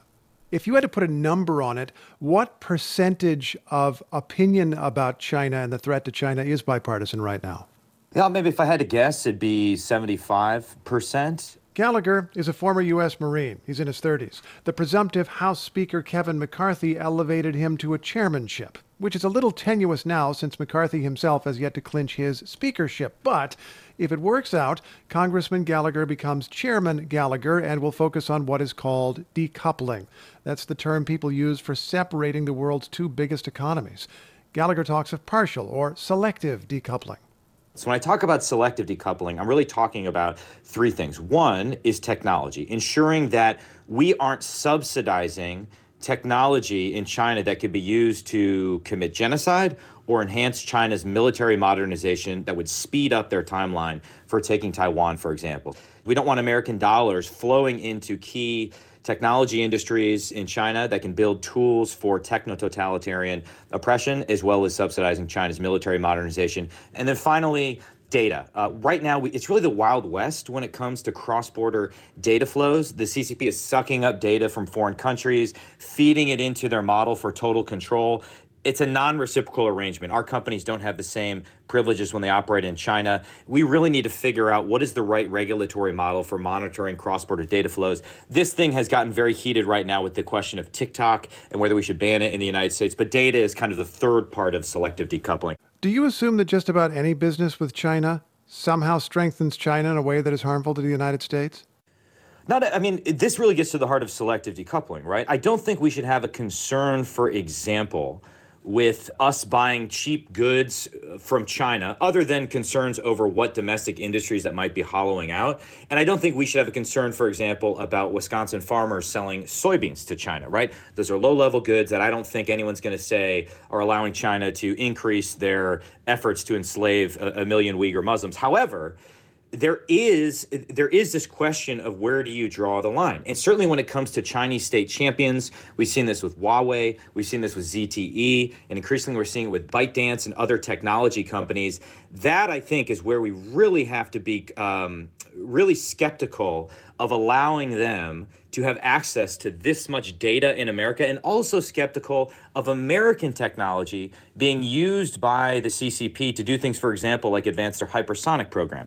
Let me ask about another economic connection. I can think of any number of U.S. companies that do business in China and seem to speak very carefully as a result. The NBA is a prominent example, but we could raise Elon Musk, the owner of Tesla and current owner of Twitter, among other things, has companies that do business with the U.S. government like SpaceX, and he's doing a lot of business in China. Does that raise a national security concern? You mentioned the NBA. I think that caught a lot of people's attention when Daryl Morey, who I believe was GM of the Houston Rockets at the time, tweeted out support for the protesters in Hong Kong, many of whom were waving American flags in the streets of Hong Kong, by the way, and then quickly got silenced by the NBA and, by extension, the Chinese Communist Party. I do think that raises real and legitimate concerns about the amount of leverage that the CCP has over American businesses. And if they're forcing businesses to self-censor, which we've also seen in Hollywood, right? We've seen a variety of movies that were edited to be more friendly to the Chinese Communist Party. I think that drives Americans wild. I think it really, the sort of hypocrisy as well. At the time, we had people attacking America for being such an evil, neo-colonial, racist hellscape, as CCP wolf warrior diplomats are doing every single day on American social media companies. And then we're softening the language we use with respect to the Chinese Communist Party. That's something that I think angers a lot of Americans. Whether it lends itself to an easy legislative solution is a different question. Are you concerned specifically about Elon Musk, who is so influential in several different industries right now? Well, Elon Musk, I think you're right to point out that profits for Tesla come from China. And I do think Elon Musk has an opportunity with his new ownership of Twitter to do one thing that seems small, but I think would have a big impact. So I mentioned Chinese diplomats, so-called wolf warrior diplomats that are all over American social media companies. They, of course, don't allow their own citizens access to these platforms. So at the same time they're on Twitter attacking America, saying America is this terrible, evil country, Chinese citizens are barred from accessing Twitter, accessing information. So what I would encourage Elon Musk to do is the same thing I encouraged his predecessor, Jack Dorsey, to do, which is simply apply the principle of reciprocity and say to any foreign government that doesn't allow their citizens access to these platforms, we will deny your propagandists, your diplomats, access to that same policy. So that's definitely something worth looking into. And my hope is that Elon Musk will respond to the proposal with greater alacrity and depth than Jack Dorsey did. One other thing, Congressman, do you expect a likely war over Taiwan between the United States and China in the next few years? I'm increasingly concerned. I think we've entered the window of maximum danger for a few reasons. One, Xi Jinping just secured a third term as General Secretary of the Chinese Communist Party. He's 69, I believe, right now. This is his legacy issue. He's repeatedly talked about doing what Mao couldn't do, taking Taiwan, reunifying Taiwan with the mainland using force if necessary. So there's his personal ambition. And then there's sort of the looming challenges he faces in the 2030s, exploding demographic issues. No society ever has dealt with this many retirees. So there's all sorts of things conspiring to make the next 5 years the best opportunity he'll ever get to take Taiwan by force. There's all this bipartisan happy talk about arming Taiwan to the teeth, turning it into a porcupine, learning the lesson of deterrence failure in Ukraine and applying that to Taiwan by arming your partners before the shooting starts. But we aren't actually doing it, and that makes a deterrence failure more likely. Congressman Mike Gallagher of Wisconsin, it's a pleasure talking with you. Thank you so much. Thank you, sir. This is NPR News. This is 90.9 WBUR. I'm Rupa Shenoy. Coming up on Morning Edition, the company behind the video game Fortnite has agreed to pay $500 million for violating privacy laws and tricking kids into making in-game purchases. And you know that song, the 12 Days of Christmas, laying out everything my true love gave to me. Many of those gifts have gotten more expensive this year. And you can get into the Christmas spirit tonight with WBUR's annual reading of A Christmas Carol. Join Meghna Chakrabarti, Daryl C. Murphy, and others as they read the Dickens classic. The event raises money for Rosie's Place. Join us tonight at 7, either in person or virtually. Get tickets at wbur.org/events. It's 8:29. We're funded by you, our listeners, and by Xfinity Internet, committed to delivering internet service over a gig, designed to power your devices while fitting your budget. More at xfinity.com/gig. Live from NPR News in Washington, I'm Dave Mattingly. The House Select Committee investigating the January 6th attack at the U.S. Capitol is recommending former President Donald Trump be prosecuted on criminal charges. The panel is referring Trump to the Justice Department on 4 counts, including insurrection. Democratic Congressman Jamie Raskin of Maryland is a member of the committee. All of us have to be equal under the law, and the Department of Justice has to regard it in that way. I mean, either that's a real proposition or that's a fake one. Raskin was speaking to NPR's Morning Edition. Trump responded to the committee's referral on his social media platform, calling the move partisan and adding, quote, "What doesn't kill me makes me stronger." The referral carries no legal authority. President Biden has until this afternoon to respond to an order from the U.S. Supreme Court. That order from Chief Justice John Roberts temporarily keeps Title 42 pandemic border restrictions in place. Republican attorneys general in 19 states sought that order, arguing the restrictions are essential to preventing a surge of migrants at the U.S. southern border. Title 42 was set to expire tomorrow. Congressional leaders are proposing a $1.7 trillion budget ahead of Friday night's deadline to avert a partial shutdown of the federal government. This is NPR News from Washington. From WBUR in Boston, I'm Rupa Shenoy. The MGM Springfield Casino will get the second in-person sports betting license in the state. The Massachusetts Gaming Commission awarded it yesterday. As has been referenced on the calendar, it's aptly timed for the gift of this decision. That's MGM Springfield President Chris Kelly. He says the decision to allow betting at his casino will benefit the city and the state. We are extraordinarily excited about, in the not too distant future, transitioning an extraordinary sports lounge into a sports book. Encore Boston Harbor in Everett had received the first sports betting license in the state. Gamblers are expected to be able to place in-person wagers by next month. Online sports betting is expected to begin in March. Starting next summer, all Massachusetts public school districts will be required to assess students in kindergarten through third grade on their literacy skills. Tests will be at least twice a year and involve things like sounding out letters. WBUR's Vanessa Ochovillo reports the objective is to identify early signs of dyslexia and other reading difficulties. Dyslexia is one of the most common learning disabilities among Massachusetts students, but it's not often identified until a child reaches the third grade. Nancy Duggan, Executive Director of Decoding Dyslexia Massachusetts, says the new law will help start that screening process much earlier with clearer parameters. Schools are either having trouble doing it or not doing it well. And so the state curated or reviewed all kinds of screeners because there's a lot of skills involved with literacy. Officials say the screenings will help identify students who need additional support. For 90.9 WBUR, I'm Vanessa Ochovillo. TVs in public places in Boston will soon be required to have closed captioning on at all times. Mayor Michelle Wu will sign an ordinance today making that rule official. It was approved by the City Council last week. Disability advocates say the policy improves access for non-native English speakers and people with hearing issues. It's similar to a law in several other cities. It's 8:33. We're funded by you, our listeners, and by UMass Chan Medical School. Proud to be named one of Boston Globe's top places to work. Learn more at umassmed.edu/globe. The Bruins beat the Florida Panthers 7-3 last night at the Garden. Boston's Patrice Bergeron had 2 goals and 2 assists in the win. The Bees are off until Thursday. That's when they'll host the Winnipeg Jets. Sunny and windy with temperatures rising to near 40 today. Tonight mostly clear and low 20s. Tomorrow a repeat of today, sunny and near 40.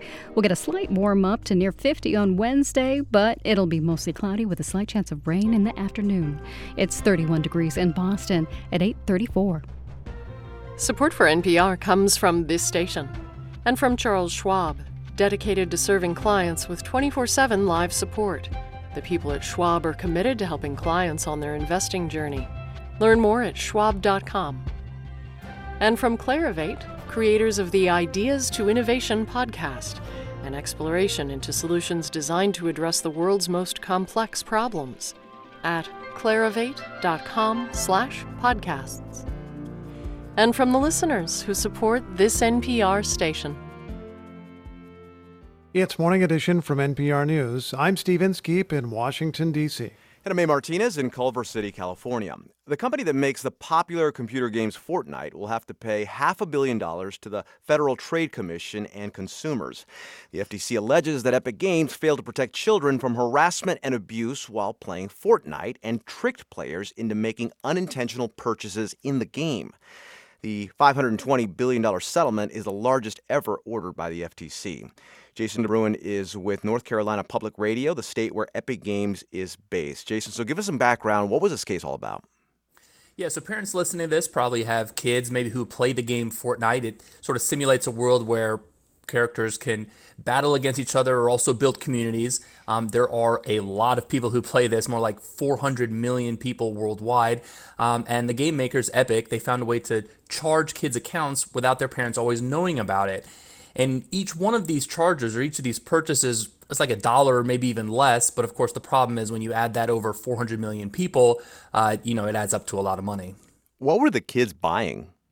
Stuff, it's all in-app purchases or these in-game purchases, right? I mean, the game is free to play, but then there's all kinds of stuff in the game you can buy. So it's like a skin or a dance move or a costume. And these are kind of like status symbols, to be honest. And sometimes these status symbols would even spill over into the outside world, the real world. Maybe you've seen trends go viral on TikTok or other places. So what's the impact then of this settlement? It's a big one. Yeah, the money, obviously. I mean, it's, $500 million, as you said, is a lot of money. And some of it will be refunded to parents, to players. And of course, the company will now have to get more explicit approval from parents when making charges.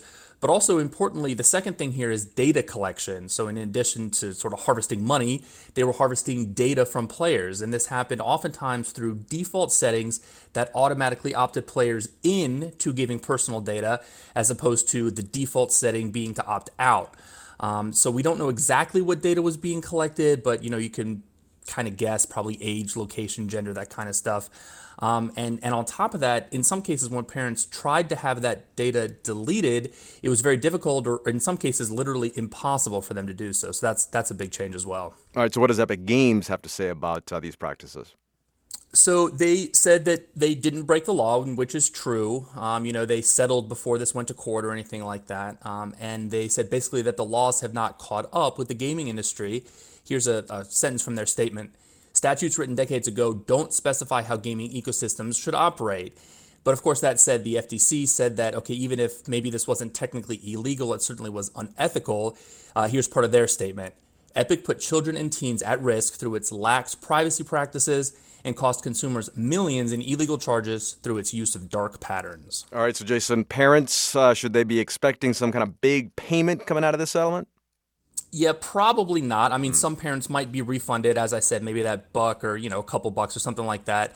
And of course, this doesn't establish a new law. So, you still have to be careful, right? You still always have to be vigilant about what it is your kids are playing. Of course, there's no guarantees. So, parents, it's always important to be mindful and vigilant of the games that your kids are playing. Jason DeBruin of North Carolina Public Radio. Jason, thanks. You're welcome. Inflation is moderating, but prices are still higher in this season of gift giving than they were last time. Of course, the price hikes depend on the product, as we can hear in PNC Bank's annual inflation scorecard based on the 12 Days of Christmas song. NPR's Scott Horsley reports on the Christmas Price Index. On the first day of Christmas, my true love gave to me a partridge in a pear tree. Partridge prices were flat this year, but the price of pear trees jumped sharply. Amanda Agati of PNC Bank calls that a classic case of supply and demand. There's more demand for pear trees than there are partridges, but the supply of pear trees has been somewhat more limited this year, and so that's what's driving pricing up. On the third day of Christmas, my true love gave to me 3 grand checks, 2 turtle doves, and a partridge in a pear tree. Turtle doves and French hens also saw double-digit price increases this year. Agati blames the rising cost of bird feed, as well as the growing popularity of backyard farming. And don't let the birds hear me say this, but also a farm-to-table phenomenon that continues there. So I think consumer demand for many of these exotic pet categories is up quite a bit. If you add up the cost of gifts for all 12 days of Christmas in the song, the price has jumped by 10.5% from a year ago. That's the third biggest increase since the bank started tracking holiday inflation back in the 1980s. This year, the Christmas Price Index has jumped even more than the Consumer Price Index, the official inflation yardstick compiled by the Labor Department. Whenever inflation is high, some people seek shelter in precious metals, such as ring prices are up a whopping 39% this year. Overall, though, it's not the rings or any of the stuff under the Christmas tree that's really pushing the price index higher. As with overall inflation, it's increasingly a story about costly services. 11 pipers piping, 10 lords a leaping, 9 ladies dancing. Dancing ladies, piping pipers, and leaping lords all cost more this year. The Lord's price tag, which is based on salaries at the Philadelphia Ballet, leapt more than 24%. There's no question services inflation is higher than goods inflation in the PNC Christmas Price Index, but that's what we're seeing in the broader economy. Inflation watchdogs at the Federal Reserve are also worried about the rising price of services, even as the prices of some goods, like used cars, are starting to come down. Service prices are largely driven by rising wages, and as a result, they tend to be hard to reverse. For a long time, the 7 swans of swimming were the most expensive item in the Christmas Index, but they seem to have lost some of their luster. The price of swans has been treading water for the last 3 years.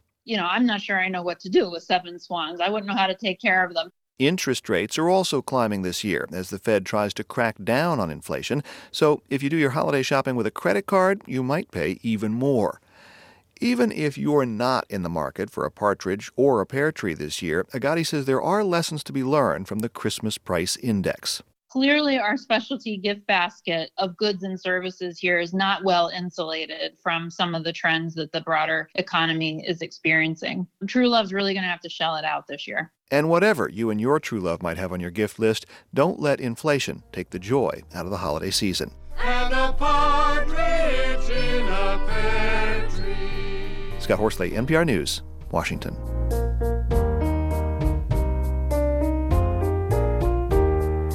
Support for Planet Money comes from Progressive. Progressive Commercial Insurance protects small businesses, from retailers to tradespeople. Progressive covers a variety of business needs with a range of coverages. More at progressivecommercial.com.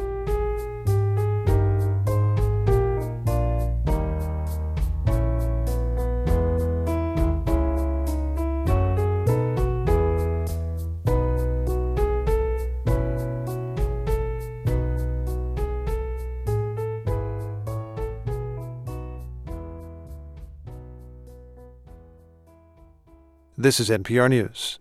Coming up on Morning Edition, accusations that the new New York representative-elect for Long Island, George Santos, misrepresented several aspects of his personal history. Temperatures will rise to near 40 today, and it'll still be windy under sunny skies. Tonight it falls to the low 20s. Tomorrow, about the same, clear skies and near 40, cloudy and near 50 on Thursday. It's 32 degrees in Boston at 8:43. We're funded by you, our listeners, and by Goddard House Assisted Living in Brookline, embracing the aging experience for seniors in the Boston area. Learn more about their innovative programs at goddardhouse.org. Now in business news, the price of gas in Massachusetts is still dropping as people hit the road for the holidays. AAA says the average price for a gallon of regular fuel is now $3.43. That's 10 cents lower than a week ago. Diesel is down 13 cents, with a gallon costing an average of $5.31. Both prices are still above the national average. Isimchem Laboratories is opening a new facility in Woburn. The China-based pharmaceutical company says the site will focus on early-stage research and development. Condé Nast says the Ocean House in Watch Hill, Rhode Island, is among the best hotels and resorts in the world. It made the travel company's 2023 gold list. Condé Nast noted the Ocean House's hospitality and, quote, plush surroundings in its ranking. And in case you're curious, we looked it up. A weekend stay there next month will cost you more than $1,100, and that's for the least expensive room. It's 8:45. We're funded by you, our listeners, and by Boathouse, supporting La Colaborativa, dedicated to uplifting Latinx immigrants with food, housing, jobs, education, training, and more, and providing 10,000 families with holiday meal boxes this Christmas. Donations accepted at la-colaborativa.org/donate.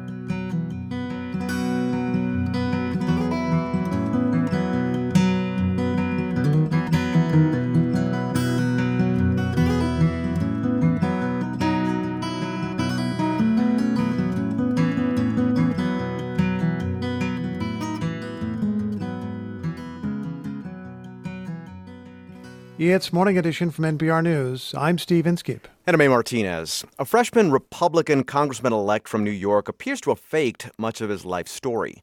George Santos won a House race on Long Island in November. He made claims about his education and business career that sources tell NPR are untrue. A top Republican leader in New York now says the accusations against Santos are, quote, serious. NPR's Brian Mann reports. During the campaign, George Santos described his career and his life story as a shining example of the American dream. Here he is speaking on CBS Channel 2 before the election.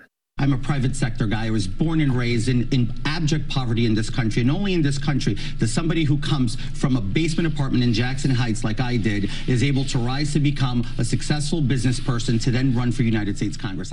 But it turns out much of Santos' backstory appears untrue. Santos claimed in his official campaign bio he graduated from Baruch College with a bachelor's degree in economics and finance. In a statement sent to NPR, the school says it searched its records for Santos and, quote, could not find a match. The New York Times, which broke this story, also found Santos appears to have fabricated his history working for prestigious Wall Street firms. In a statement to NPR, a Citigroup spokesperson said they were, quote, unable to confirm Mr. Santos' employment with Citi. A Goldman Sachs spokesperson also told NPR he could find no record of Santos ever being employed by their company. NPR tried repeatedly to contact Santos without success.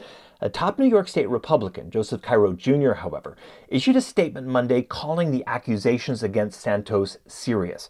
Cairo, who chairs the influential Nassau County Republican Committee on Long Island, said Santos, quote, deserves an opportunity to address the claims. Every person deserves an opportunity to clear his or her name in the face of accusations, Cairo added. Santos, who is gay, also claimed in an interview with WNYC Public Radio that 4 of his employees died when a gunman opened fire at Pulse, a gay nightclub in Orlando, Florida, in 2016.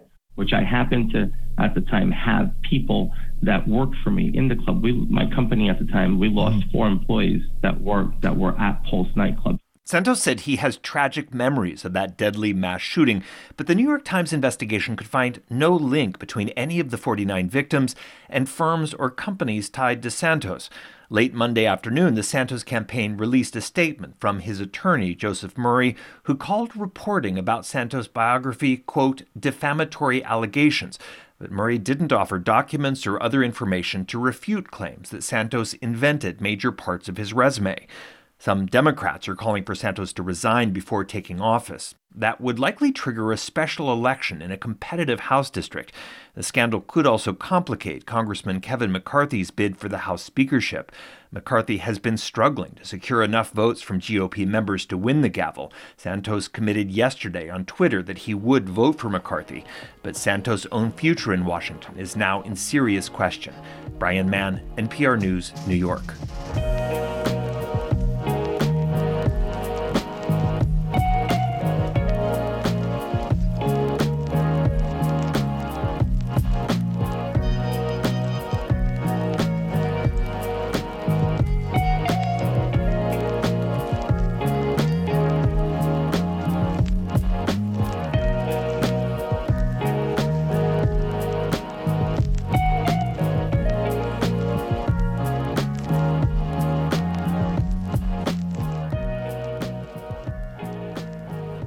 It's Morning Edition from NPR News. I'm E. Martinez. And I'm Steve Inskeep.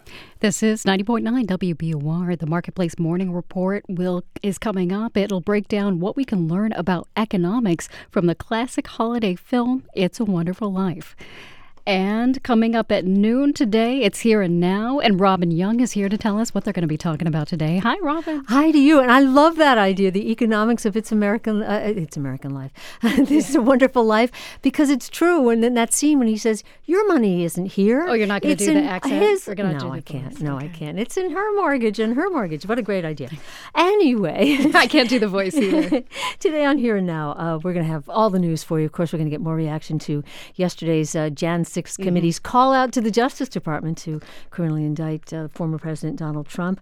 We'll have that in all the news. Keep an eye on the border. But also, is Elon Musk calling out to QAnon? We'll have a right-wing extremist expert talking about how at least QAnon followers think that the CEO of Twitter is giving them little dog whistles. So we'll have that story. Also, 2 really great conversations with Sarah Polley, who's the actress-director of the new hot film Women Talking, and Audra McDonald, who is astonishing in Adrienne Kennedy's Ohio State Murders on Broadway. Kennedy is 91. Her play is first being staged on Broadway, and the great Audra McDonald is embodying this character, a very angry Black woman who has to contain that anger in order to get her story across. It's fabulous. We'll have her conversation at noon. Wow, there's a lot there. Yeah. Thank you, Robin. Thank you. That's Here and Now. Today at noon, it's 8:51. We're funded by you, our listeners, and by Eversource, a proud sponsor of Mass Save, energy-saving solutions for your business, no matter the size. Information about tools to reduce your carbon footprint, lessen environmental impact, and custom recommendations for reaching your sustainability goals at Eversource.com. Thousands of Afghans were brought to the U.S. after the Taliban took over in 2021, but the vast majority still don't have legal status here. A new bill before Congress could determine their fate. If the Afghan Adjustment Act does not pass, by no fault of their own, despite that they have followed all the rules, they will suddenly be here illegally. That story this afternoon on All Things Considered from NPR News. Today from 4 to 6:30 on 90.9 WBUR, Boston's NPR news station. Money lessons from a classic Hollywood movie. Marketplace Morning Report is supported by Fisher Investments. Fisher Investments specialists offer guidance on investing, retirement income, and Social Security. FisherInvestments.com. Investments in securities involve the risk of loss. I'm David Brancaccio. First, congressional leaders have unveiled a $1.7 trillion government spending bill. It happened overnight. It should avert a partial government shutdown this week. Marketplace's Nancy Marshall-Genzer reports from Washington. The legislation gives more money to defense than non-defense programs, according to a summary of the bill released by Senate Democrats. The measure would send more than $800 billion to the Pentagon. There's more than $700 billion for non-defense discretionary programs, including a 22% increase for medical care for veterans, plus more money for SNAP, formerly known as food stamps, and child nutrition programs, along with housing assistance for seniors and people with disabilities. There's also more emergency assistance for Ukraine and NATO allies, along with funding for recovery from drought, hurricanes, flooding, and other natural disasters in the U.S. The bill would also ban the use of TikTok on federal government devices, and it would overhaul the federal electoral vote counting law. Both the House and Senate need to pass the bill and send it to President Biden for his signature ahead of a midnight deadline Friday to avoid a partial government shutdown. I'm Nancy Marshall-Genzer for Marketplace. Checking markets, S&P futures are down 0.1%, Dow futures are up 0.1%, NASDAQ futures down 0.3%. Now, Japan is a place famous for prices seldom rising all that much, but surprise, today the Bank of Japan moved one interest rate up slightly, and that has people selling bonds around the world. Here, the 10-year interest rate, the Treasury yield is up at 3.66%. Later today, the House Ways and Means Committee will vote on whether to publicly release the tax returns of Donald Trump. The Supreme Court cleared the way for this. For decades, other presidents have published their returns. New York Times reporting found that the former president had paid no income taxes at all in 10 of the previous 15 years because his accounting showed him tending to lose more money than he made. Marketplace Morning Report is supported by Total Wine, where you can find a new favorite Cabernet, bourbon, or sparkling wine this holiday.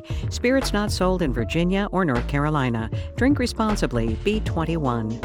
And by Unisys, where some see barriers, Unisys sees breakthroughs, a technology solutions partner across digital workplace, app modernization, cloud, and beyond. One breakthrough sets the next in motion. Unisys, keep breaking through. More at unisys.com. For our Econ Extra Credit project this month, instead of a documentary, we're watching director Frank Capra's holiday classic, It's a Wonderful Life, from 1946. Central to the plot is the family business, Bailey Brothers Building and Loan Association. Here's the boss, George Bailey, played by James Stewart, who tells this to unsettled customers. You're thinking of this place all wrong, as if I had the money back in a safe. The money's not here. Well, your money's in Joe's house. That's right next to yours. And in the Kennedy house, and Mrs. Maitland's house, and 100 others. You're lending them the money to build, and then they're going to pay it back to you as best they can. Now, what are you going to do, foreclose on them? We're joined by a professor who has studied building and loans, not to be confused with savings and loans. David Mason is a history professor at Georgia Gwinnett College. Good morning. Good morning, David. So do you like the character's explanation there? Does it help you understand what a real building and loan was? Absolutely. It was basically an association that was member-owned. The individuals joined with the primary goal of becoming homeowners.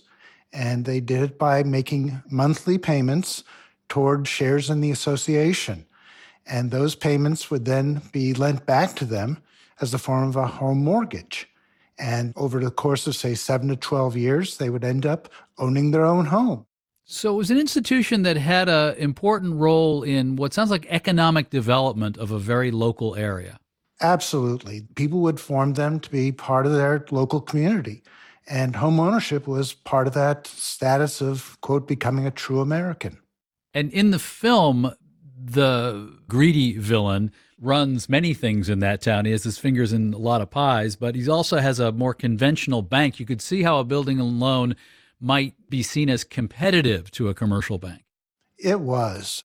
Building loans needed the banks as a form of liquidity for meeting daily needs, but they were very separate in terms of what they lent to. Banks could not or often would not lend to homeowners because these were long-term commitments, and banks tended to make short-term loans.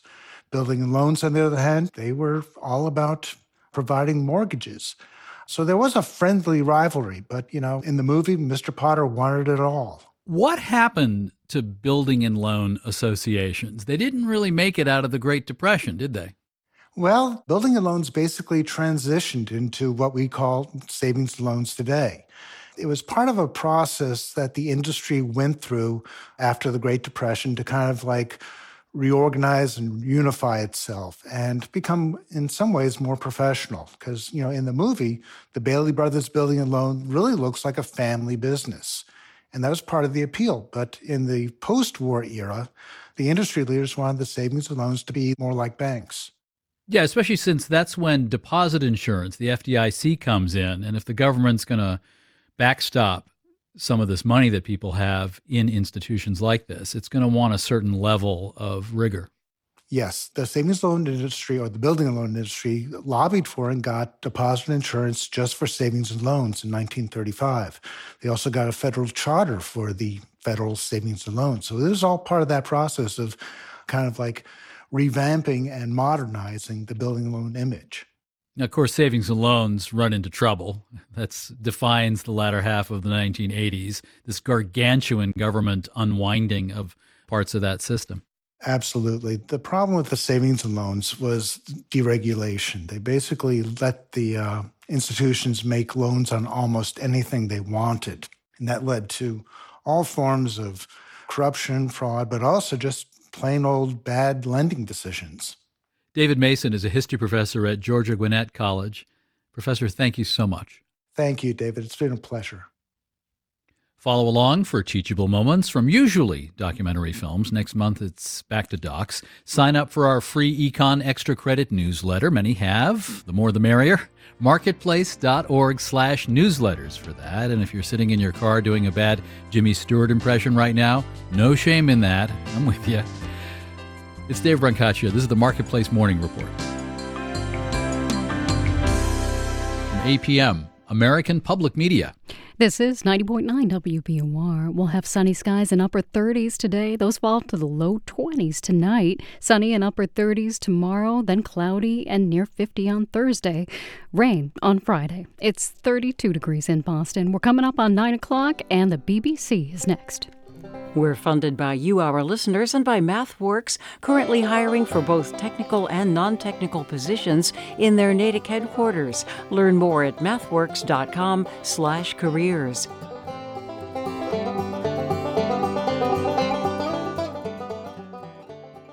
Americans are spending more time alone and less time with friends. We are social creatures, which means that just like we need water, we need oxygen, we need food to function, we need social interaction. The dramatic drop in how much time you spend with your friends and why it's so important to reverse the trend. That's On Point this morning at 10 on 90.9 WBUR, Boston's NPR news station.